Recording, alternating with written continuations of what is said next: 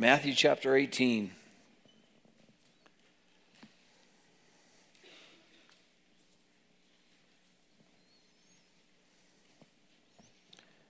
Jesus has come to earth. He has preached the gospel. He has been healing people. And he is rejected by the leadership. He understands that for the most part, the people are there for the show. And he gets narrower and narrower on his challenge to them. And now he has separated his disciples because he's going to prepare them to be able to take the gospel to the world. And so he's separated from them. He's taken them clear up to the north, away from Jewish influence. And he's taking time to teach them. This is such an important passage. The message entitled, The Priorities of Ministry. Let's pray. Father, we thank you for your love for us, Lord, in giving us the word and also, Lord, the Holy Spirit. So I pray that you give us understanding today, apply it to our hearts, Lord, that we would be a people that's known by our love for people and by a forgiving spirit, Lord. In Jesus' name, amen. Peter has taken the Lord apart when the Lord said, I'm going to go and I'm going to die, and then I'll rise again on the third day. He is, Dr. Bowman says, been taken. Peter grabbed him by the collars and pulled him aside and said, this is not going to happen. Because they were very focused on, look at the success. Look at the success. Look what's going on. The people are coming. You can raise the dead. You can feed. You can be the king. Even the disciples were off track. Jerusalem, Israel did not think they needed a king and a savior. They just wanted a political ruler to get rid of Rome so their life could be peaceful. That's kind of like a lot of us as Christians. If we could just have a good politics so we can be comfortable. And the Bible does say, pray for our, 1 Timothy chapter 2, pray for our leaders, that we might have peace, that we can share the gospel. The problem is, Christians in America are not sharing the gospel anymore. Somehow they're expecting people to show up to an event and get saved, but they're not personally sharing the gospel. And so they want peace. It's amazing to me that you can go in the South and there'll be cities filled with mega churches, and they still have the politics that they have.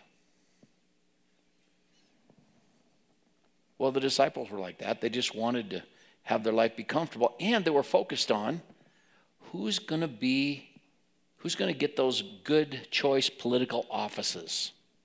So they asked the Lord, they came to Jesus and they said, who is greatest in the kingdom of heaven?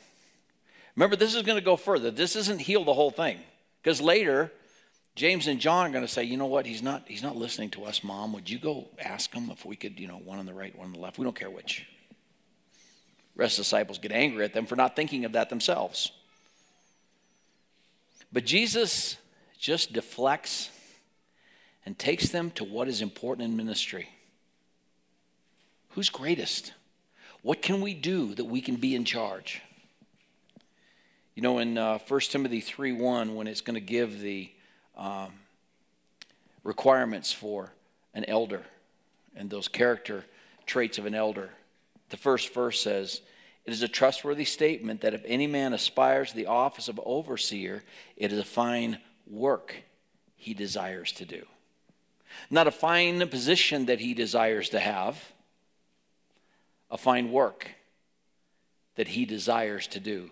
And that's what Jesus does here. He says, well, first of all, he said, you guys are taking too much on yourself, too much pride. You're looking for position. He has to tell them again just before he dies. The Gentiles rule like this. Whoever can claw themselves their way to the top and be in charge, that's where the power is. He says, you become a servant. That's the kingdom of God. He's turning this whole idea of the kingdom upside down. You want to be a leader? Serve. Because that's what Jesus did. The king of the universe, the creator of the world and all the universe, came to serve. He says, Truly I say to you. He called a child over himself and set him before them. And he said, truly I say to you, unless you are converted and become like children, you will not enter the kingdom of heaven. That's pretty serious. You need to be changed to be like a child before you can become a part of the kingdom of heaven. In his Sermon on the Mount, he said, narrow is the way and straight is the gate, hard is the gate, and few there be that find it. Why? Because you don't come with your great abilities. You come on your knees. Nothing in my hands I bring, simply to thy cross I cling. An unspoiled child has the characteristics that make for humility, trust, dependence, the desire to make others happy, and an absence of boasting or selfish desire to be the greatest of all. That's just the simple heart of a child. Not every child. Proverbs 20 verse 11 said, even a child is known by his doings, whether his work be pure or whether it be light. But there's this child. Look in the next verse. Whoever then humbles himself as this child, the one he was talking about right there, this child. Why? Because Jesus called this child, he just came. Children are different. But this child, can you imagine this child in heaven? This child. Jesus just said, I don't know if it was just a child that was with the crowd or maybe one of the disciples' children. Come here, son. And he just came happily. You have to become like this child who will just come at the Savior's call and just do what he asks you to do. I know it's very hard sometimes for seminary students because you guys have put so much into your education. And so your first thought is, where's my job, right? And the callous Paul Martin says, do something. What does that mean, do something? Just means God loves you. It's not as important what other people think or whoever notices you, but God notices you. He has saved you for a purpose. He saved you on purpose for a purpose. He's gifted you that purpose, and he's going to put there if you're just available to listen to him. Just listen. God is more excited about you finding his will for your life than you are. But sometimes we get so distracted because nobody's noticing me. Well, if they just notice my great abilities, why I should just be there. And understand that leading is simply serving. That's all it is serving. Become like this child. And whoever receives one such child in my name receives me. You know what Jesus is saying? Children's ministry is a priority. In the priorities of ministry, children's ministry is number one in Jesus' mind. So often they're the afterthought. They are in every culture. In our culture, babies now have to somehow survive to get outside the hospital before they're even considered to be human beings. I don't understand how a whole culture can be screaming for the death of their children. It's unnatural, but you know what happens? When a nation turns its back on God, he gives them over to moros thinking, to reprobate thinking, and they do things that aren't even natural. Kill their babies. Well, there's not a convenient time for me. Jesus said, no, these children, they're the priority. You know, in our church, most families look at their children as the priority. That's such a blessing. And in this church, we don't look at children as a liability. We look at them as the treasure. Charles Spurgeon said about Proverbs 22:6, raise up a child the way he should go, and he was old, he kept going that way, and he made this statement in his commentary. Listen, the children don't belong to you. They don't belong to the state. They belong to God. You are simply a steward. How are you doing? How are you doing with God's property? Very precious. Very precious. That's why when we look at the challenge we face today as a church with The need for more Sunday school space. Well, we've got chapel space. We could just do another service. And one of our elders, Terry Diltz, challenged us at one of our meetings. He said, fellas, I'm so blessed when I see all the kids coming in on Sunday morning. We need to get that building built. We need to be praying what God wants to do. But Jesus thought children were a priority. Some of you have heard you're praying for my mom. She's right there at death's door. And as we were singing these songs this morning, I'm thinking, my mom is just about to step into those songs. She's just about there just to see heaven open eyes, and there's the Lord sitting on his throne, right? Today, Christy and I are leaving to go be by her bedside. And if the Lord takes us before we get there, that's okay. God got his timing. But, she's gathered around by all of her children and many of her grandchildren. Do you know why? Because children were a priority to my mom. Children are a treasure. Some of you, you're getting to that place that you're young enough and you're going to get married. And you say, well, let's put children off for a while. That's fine. You do as God directs you. But I want to tell you something. They're not a liability. So don't ever think, well, we can't afford them yet. You'll never be able to afford them. But your Father in heaven is rich. And he can afford them. And growing up in a home where it's about faith and you live faith and you experience grace, and then you get to see God provide personally, oh, that's something. But see, a child just that is like that Jesus points to, this child that just comes when Jesus calls and stands there smiling at the disciples who would turn children away because we've got important people to minister to. If only the Pharisees and Sadducees would get them on our side, we'll have a political movement. And Jesus said, no. It's about the children. It's about the children. Verse 6, but whoever causes one of these little ones who believe in me to stumble, it would be better for him to have a heavy millstone hung around his neck and to be drowned in the depths of the sea. Oh, I want to tell you something. Jesus is serious about his kids. How can we cause a child to stumble? By the things we do to them and the example we live before them. Scientists have said that you have to teach a child to be an atheist. And we can also teach a Christian child to be an idolater by the things that we idolize in our life. I think one of the biggest challenges for you moms and dads today in America is sports. You better keep that in its right perspective. And the reason it's such a challenge is because we have all these organizations. Sports is where it's at because it's character development, I've noticed this last year on the radio in Laramie, about every minute or so, you get your kids in high school sports. Why? Because that's the only thing left where they say out of bounds, right and wrong. There's nothing else that's wrong. Can't say that. Politically incorrect. So get your kids in sports. It's our last hope. And for years, it's been the character, the development. Well, sports will display character, but it also became an idol.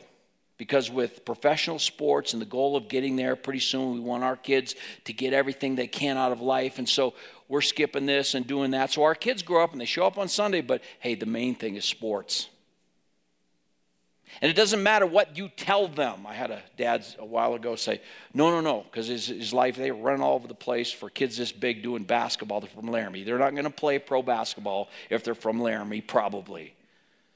If you talk to recruiters, most recruiting goes on in big cities where they have a lot of population and a lot more people are playing and they have all this other stuff going on. But even if, this is Jesus' question from chapter 16, even if your child gains the whole world and gets to play as a pro and have all the benefits and get you a new house and loses his soul, is that a benefit?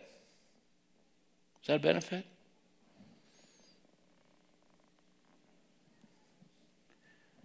And our world is full of children that have been offended. And see, offend just means cause to stumble because of angry fathers and angry mothers. And they grow up in church, and at church they act real good, but the kids know, buddy, don't step out of line because it's coming. And yet God has put in children such resilience. And listen, there are no perfect parents. There aren't. And when you see things getting off track, you may think, and this is the world's philosophy, well, don't admit you're wrong because then your kids will know. And when you have something important to say, they won't follow you. No. You get down on your knees and you look in your son's or your daughter's eyes and you say, you know, Dad, Mom, we sinned against you. We messed up. We accused you of something that wasn't true. We're too hard. Will you forgive us? Because Jesus is pretty serious about how we take care of our children. And we as adults need to understand the precious treasure that God has entrusted us with and understand we're not perfect. So this asking for forgiveness, not saying I'm sorry. They know you're sorry. They live with you, right? Because I just told God I was sorry. He already knows that.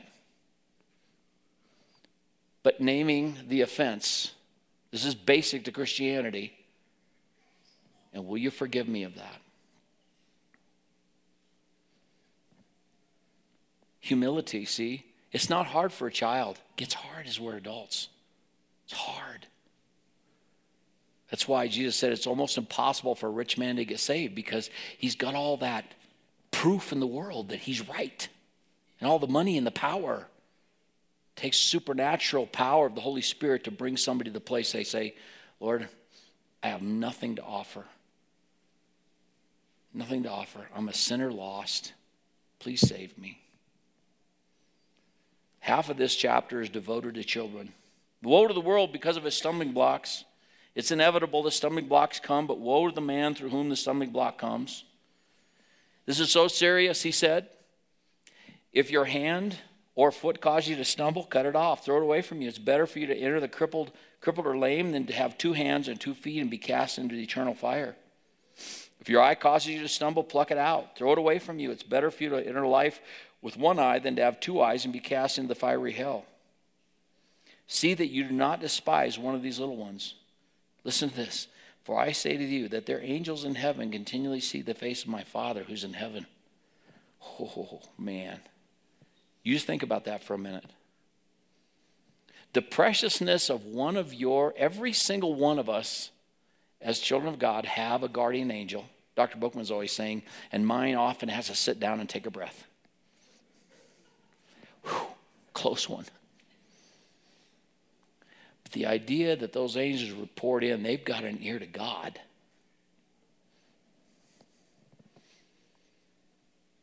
We need to be kind, tender-hearted towards our children. Oh, you have to be firm. You have to love them enough to say, no, that's wrong. And if you continue that action, I'm going to discipline you because I love you, not because it make me angry. Because I love you. Now, I think I'd be a lot better dad at 65 than I was at 30, 25, but probably not. I make a better grandpa at this age. My daughter-in-law, Kat, told me left Harrison with me. Now, when he's naughty, you spank him. I said, nope, not going to happen. That job is over for me.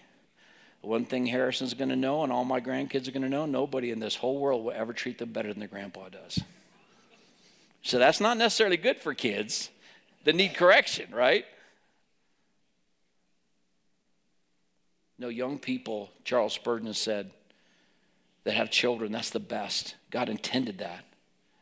Because you're going places. You know, some of you get on this thing where the kids have to have a certain bedtime every day no matter what. So church, anything that happens at night, forget that. We can't do that because they got to be in bed by 7:30. You know, our boys grew up in a pile on everybody else's floor. We'd be having fellowship and they'd just fall over and then I'd pick them up, haul them to the car. The ones that could walk, wake them up. They stumble drunkenly to the car. And Christy would say, hey, carry them. Say, got legs. I got these two. And they grew up anyway. They grew up anyway. You're doing things, you're motivated, you're getting things done, you require things of them. That's good, but love them. Because I want to tell you something. This time goes too quickly.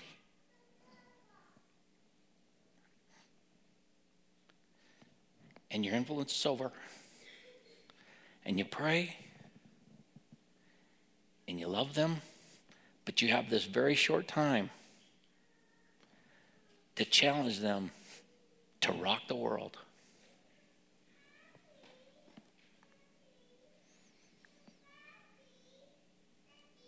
Verse 11, for the Son of Man has come to save that which was lost. What do you think? If a man has 100 sheep and one of them has gone astray, does he not leave the 99 in the mountains and go and search for the one that is straying?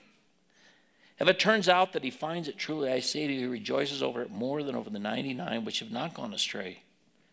It is not the will of your Father who is in heaven that one of these little ones perish.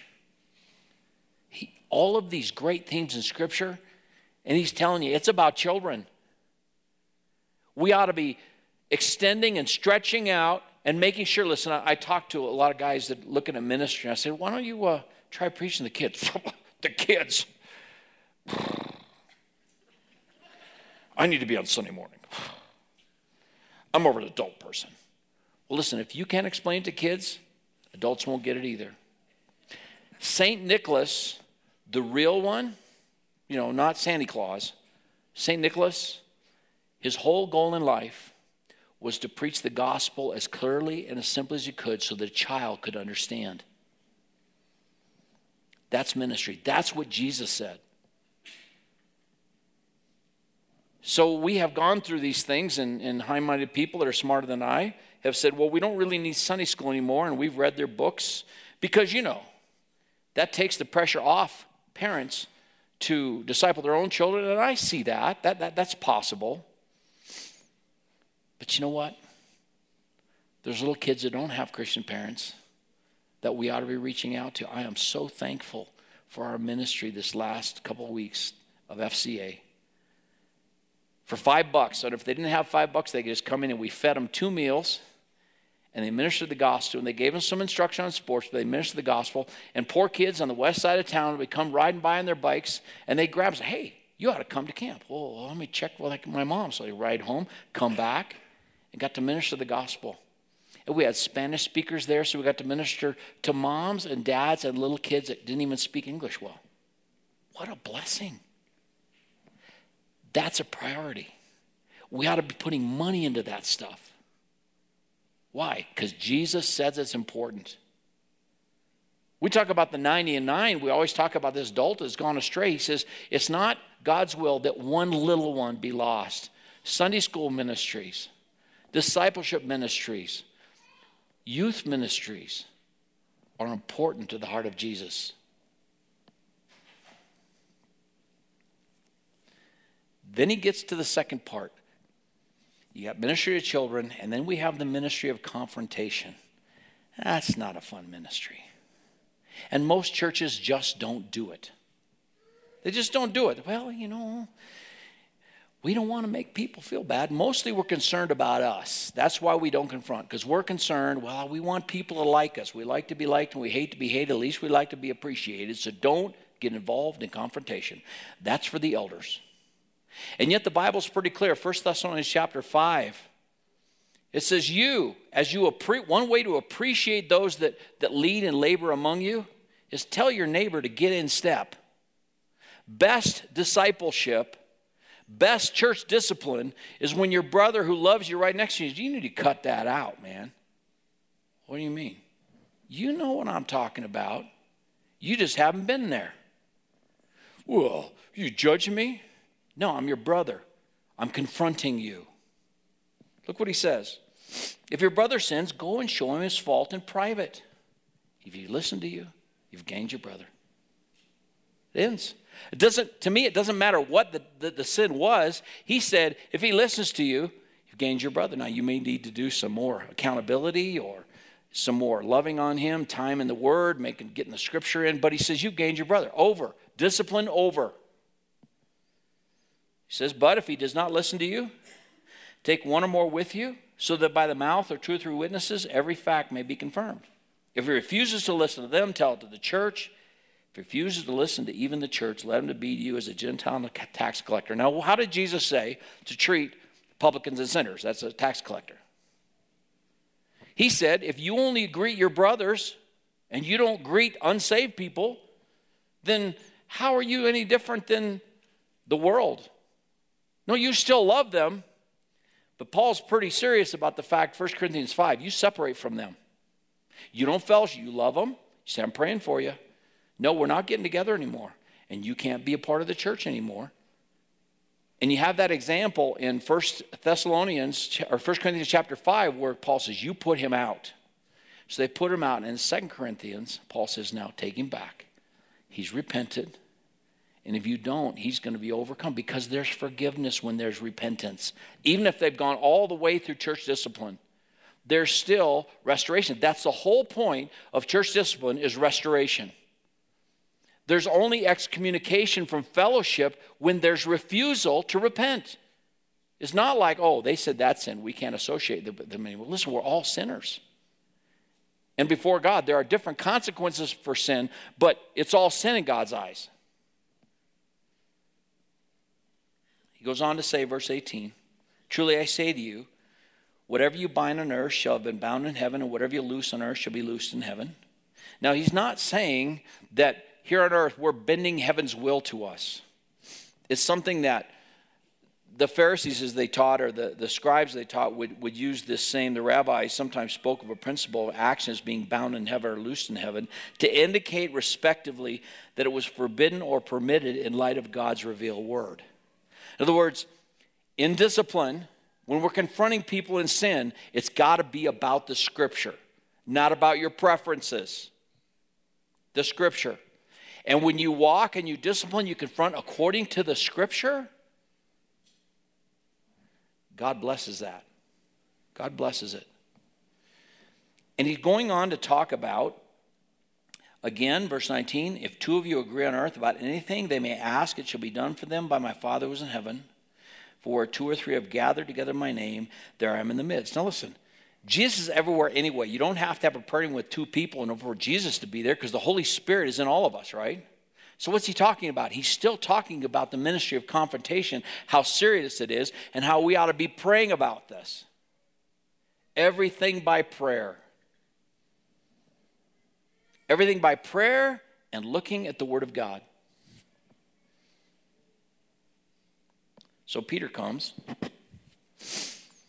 and his question is our question. So, Lord, okay, so somebody sins. How many times do I have to forgive them? And he reaches way out there and says, 7 times? He thinks he's really going there. I think he thinks the Lord's going to say, oh, no, a couple times is good, you know. Fool me once, shame on you. Fool me twice, shame on me. 2's good. But he's reaching way out there to say, how about 7? The Lord says, no, 70 times 7. Another passage says, in a day. It's like, what? 490 times forgiving a brother? What's he saying? He's saying, you forgive others as long as God keeps forgiving you. Isn't that amazing? 1 John chapter 1, verse 8, if you say you have no sin, you are lying. You're lying. The proof of a believer's true relationship to Christ is we're always confessing our sin, right? The older you get, the more little things bother you, because you're walking closer and closer to the Lord, and things that didn't used to, that's not a big deal. Now it's like, no, I have to get that right. I have to deal with that. Then Jesus finishes this chapter with this amazing, amazing story of great forgiveness. And it's so much like we as believers. I see this all the time in marriage counseling. Get to the end, well, Jesus wouldn't have me forgive that. Really? Doesn't seem in line with Scripture. It's very easy for us to say and make up a Jesus in our mind like false religions do, and then just kind of put it in there. It's like, no. Here's what Jesus said about forgiveness. He said there was a fella who owed the king an unpayable amount, millions. I don't know why the king kept giving him money, but he owed him millions. It looked like it just couldn't fail. It couldn't fail. And so he's getting ready to be thrown into the debtor's prison with his family, and he comes and lays down before the king and weeps. Said, King, I'm sorry. Just give me time. And the king had mercy on him, and he forgave him everything. You think that guy would be just so full of forgiveness that he would just want to forgive everyone? But no. He went out, he found a friend that owed him the equivalent of $20, and he took him by the throat. Listen, I was in front of the king, and people like you owed money, and that's why I was there. Forgot all about the forgiveness. Forgot all about it. And he said, give me time, just like he'd asked from the king. Give me time, $20, I'll get it to you. Nope, you're going to debtor's prison. And he threw him in debtor's prison. And the servants that had observed the man who was forgiven the unpayable amount went and told the king. The king was not happy. Verse 31. Verse 32, then summoning him, his Lord said to him, you wicked slave, I forgave you all the debt because you pleaded with me. Should you not also have had mercy on your fellow slave in the same way that I had mercy on you? And his Lord was moved with anger and handed him over to the torturers until he should repay all that was owed him. My heavenly Father will also do the same to you, each one of you who does not forgive his brother from your heart. That's serious. That's serious, isn't it? What is he saying? He's saying forgiveness is just a part of being a believer. Because you've been forgiven. How can you hold a grudge? How can you hold bitterness when you've been forgiven until you lose sight of your own debt that was forgiven you? What are you guilty of? Every believer is guilty of the death of the only begotten Son of God. You say, well, no way. Yeah. Because Jesus died for you, even if you were the only one that would ever have accepted him. He died for you. And he forgave that debt, full and free. The Bible says that he removes your sin as far as the east from the west. He buries in the deepest sea. And here's a God thing. He says, I remember it no more. We remember, but he doesn't. So how can we hold bitterness against anybody else? How can we do that? Peter, 490 times. It's just who you are as a believer in Christ. Because you've been forgiven, you just keep forgiving because God never stops forgiving you. Do you have that forgiveness today? Do you have that peace with the Creator that if you should die today, you'll spend eternity with him because Jesus paid it all? Your sin is under the blood. You've received the great gift of the gospel. Father, we thank you for your love for us. We thank you for this amazing chapter that really puts ministry in perspective. It's about being humble like a child and loving like a child and trusting Jesus just to do what he tells you to do. And to do everything we can to reach every child we can. And loving our brothers enough to confront them. And then forgiving one another. Graciously and lavishly because you've poured that forgiveness out on us. Oh Lord, we worship you. In Jesus' name, amen.